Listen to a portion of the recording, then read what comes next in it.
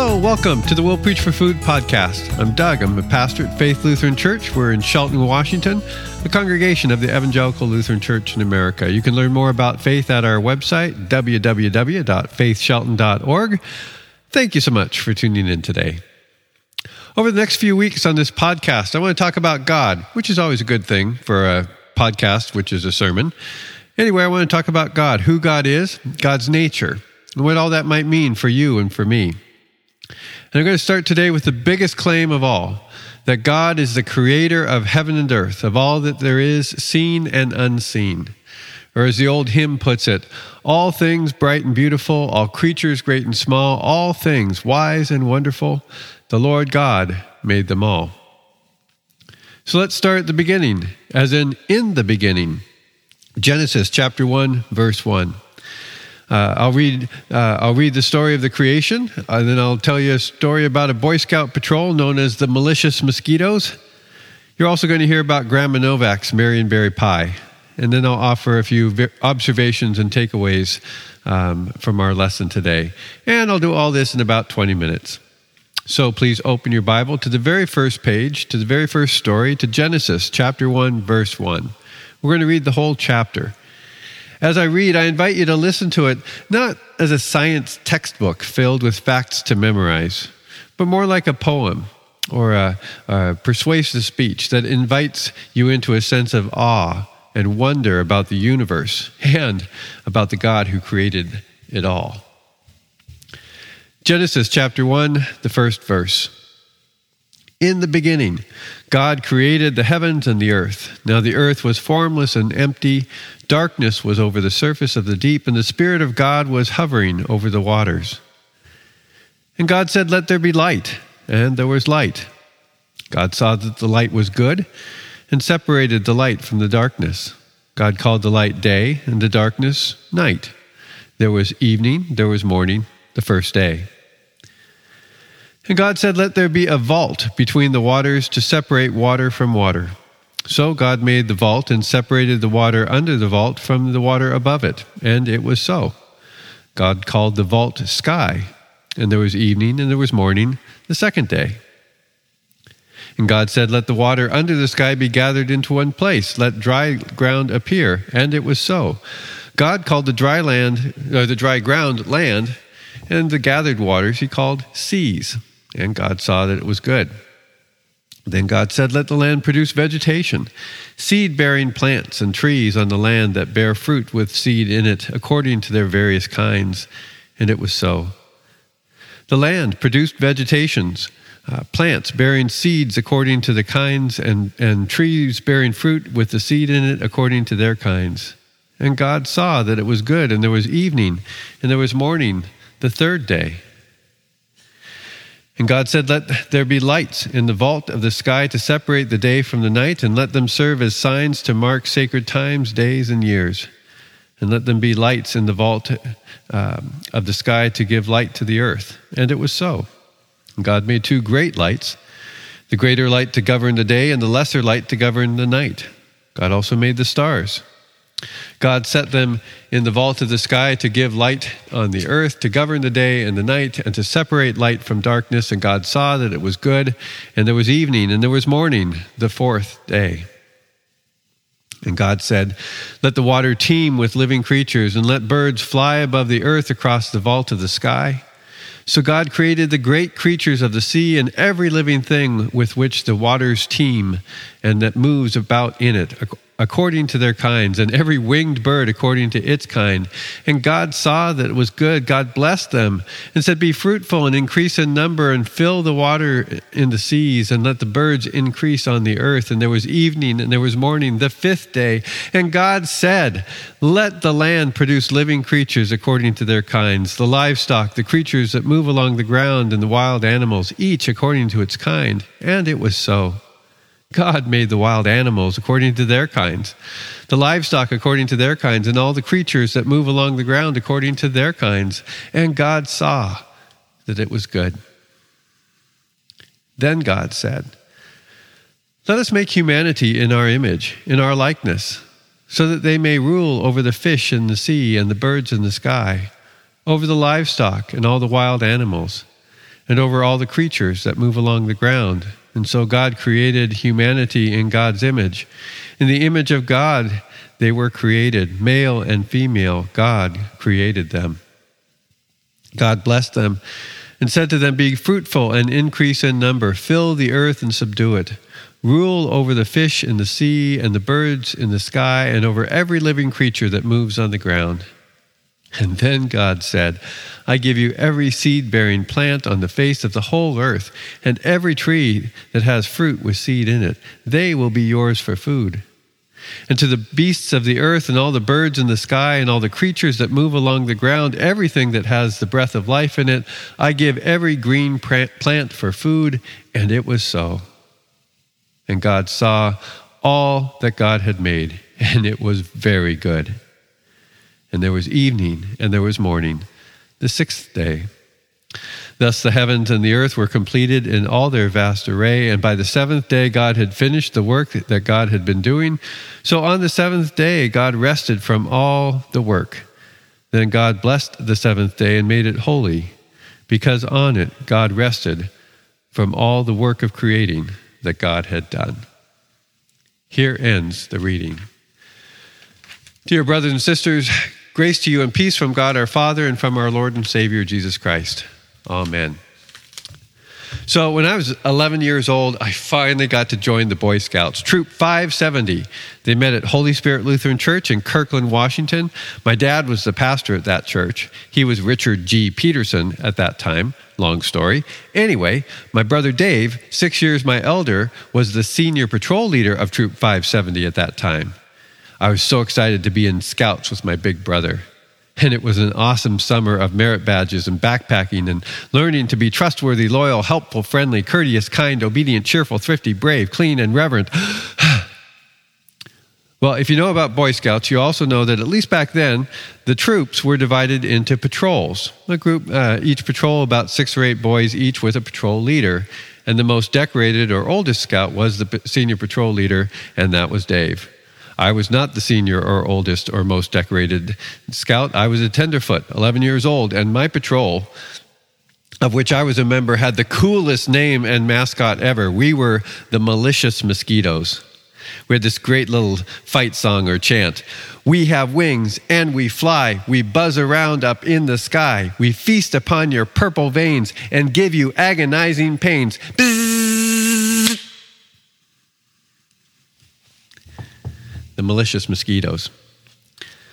Well, a decade or so later, this next story has nothing to do with that story initially. A decade or so later, around the time that Brenda and I were first married, we attended the annual 4th of July Buckaroo in Molalla, Oregon. The highlight of that day for me was Catholic Chicken.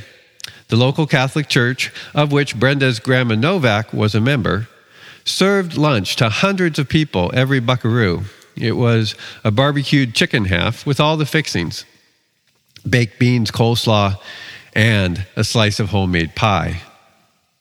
Now, the pie table featured dozens of plates of all sorts of pies: apple, berry, lemon, banana cream, pecan, peach, rhubarb, all made by church members. Well, Brenda and I that day each went separately to the pie table, but both of us came back to the table with a slice from the same Marionberry pie. We started to eat the pie, and it was really good. We began gushing over it. We were wondering who might have made it. Meanwhile, Grandma Novak was sitting nearby, and we noticed that she was quietly beaming with pride. Finally, she said, "That's my pie." Grandma Novak's Marionberry pie, the best berry pie of the Molalla Buckaroo Catholic Chicken Feed. All things bright and beautiful, all creatures great and small, all things wise and wonderful, the Lord God made them all. Marionberry pie, chicken, Catholics, Marionberries, sugar, flour, wheat, fields, agriculture, rain, photosynthesis, sunlight, taste buds, opposable thumbs, families, and Grandma Novak, the Lord God made them all. God also makes mosquitoes that have wings and fly and buzz around up in the sky and feast upon your purple veins and give you agonizing pains. God makes mosquitoes and grizzly bears and winter storms and hurricanes. God makes bacteria and viruses. And God makes plants with healing qualities, science and scientists who discover and develop those healing qualities. God creates vaccines, antibiotics, and probiotics, doctors, nurses, and first responders. The Lord God made them all. Small Catechism of Martin Luther teaches that God has created me together with all that exists. God has given me and still preserves my body and soul, ears, eyes, and all limbs and senses, reason, and all mental capacity. In addition, God daily and abundantly provides shoes and clothing, food and drink, house and farm, spouse and children, fields, flocks, and all property, along with all the necessities and nourishment for body and life. God protects me against all danger and shields and preserves me from all evil. And all this is done out of pure fatherly and divine goodness and mercy, without any merit or worthiness of my own. For all this, I owe it to God, to thank and praise, serve and obey God. This is most certainly true. 4 comments. First, I am not God.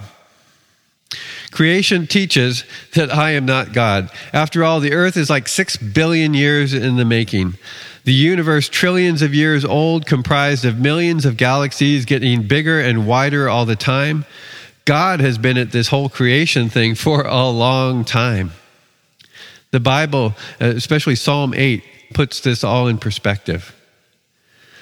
The psalmist writes in a prayer or wonderment to God, just imagine looking up into the heavens and saying, "When I consider your heavens, O God, the work of your fingers, the moon and the stars which you have set in place, what is humanity that you are mindful of us, human beings that you care for them? Yet you have made them a little lower than angels and crowned them with glory and honor. You made them rulers over the works of your hands. You put everything under their feet, all flocks and herds, and all the animals of the wild, the birds in the sky, and the fish of the sea, of all that swims in the paths of the seas. Lord, our Lord, how majestic is your name in all the earth." Whew. So yes, we are each uniquely bearers of God's image and likeness, fearfully and wonderfully made. But truth be told, the creation story reminds us that we are only one blip of one little speck of a larger, longer story. I am not God. I don't know everything, and I don't have to. It's not about me, it's about God. Creation teaches us that a little humility goes a long way. Second, creation shows us that God likes variety. Creation, as we see it in the world, is a system that fosters immense diversity. The universe is a system of interrelated atoms and molecules and energy and chemical reactions. The earth is made up of vegetable and mineral and animal. All these forces interrelate and create incredible diversity. No 2 fingerprints alike. They've never found 2 snowflakes that are identical either. The description of creation in Genesis 1 wants us to know that the Lord God made them all, that variety is by design, and that diversity is tov. That's the Hebrew word for good. Tov, in fact, very good. This is why we ought to be slow to judge or exclude or label a person or a thing as somehow outside of God's parameters. The Lord God made them all. God seems to be okay with variety, and so maybe we should be too.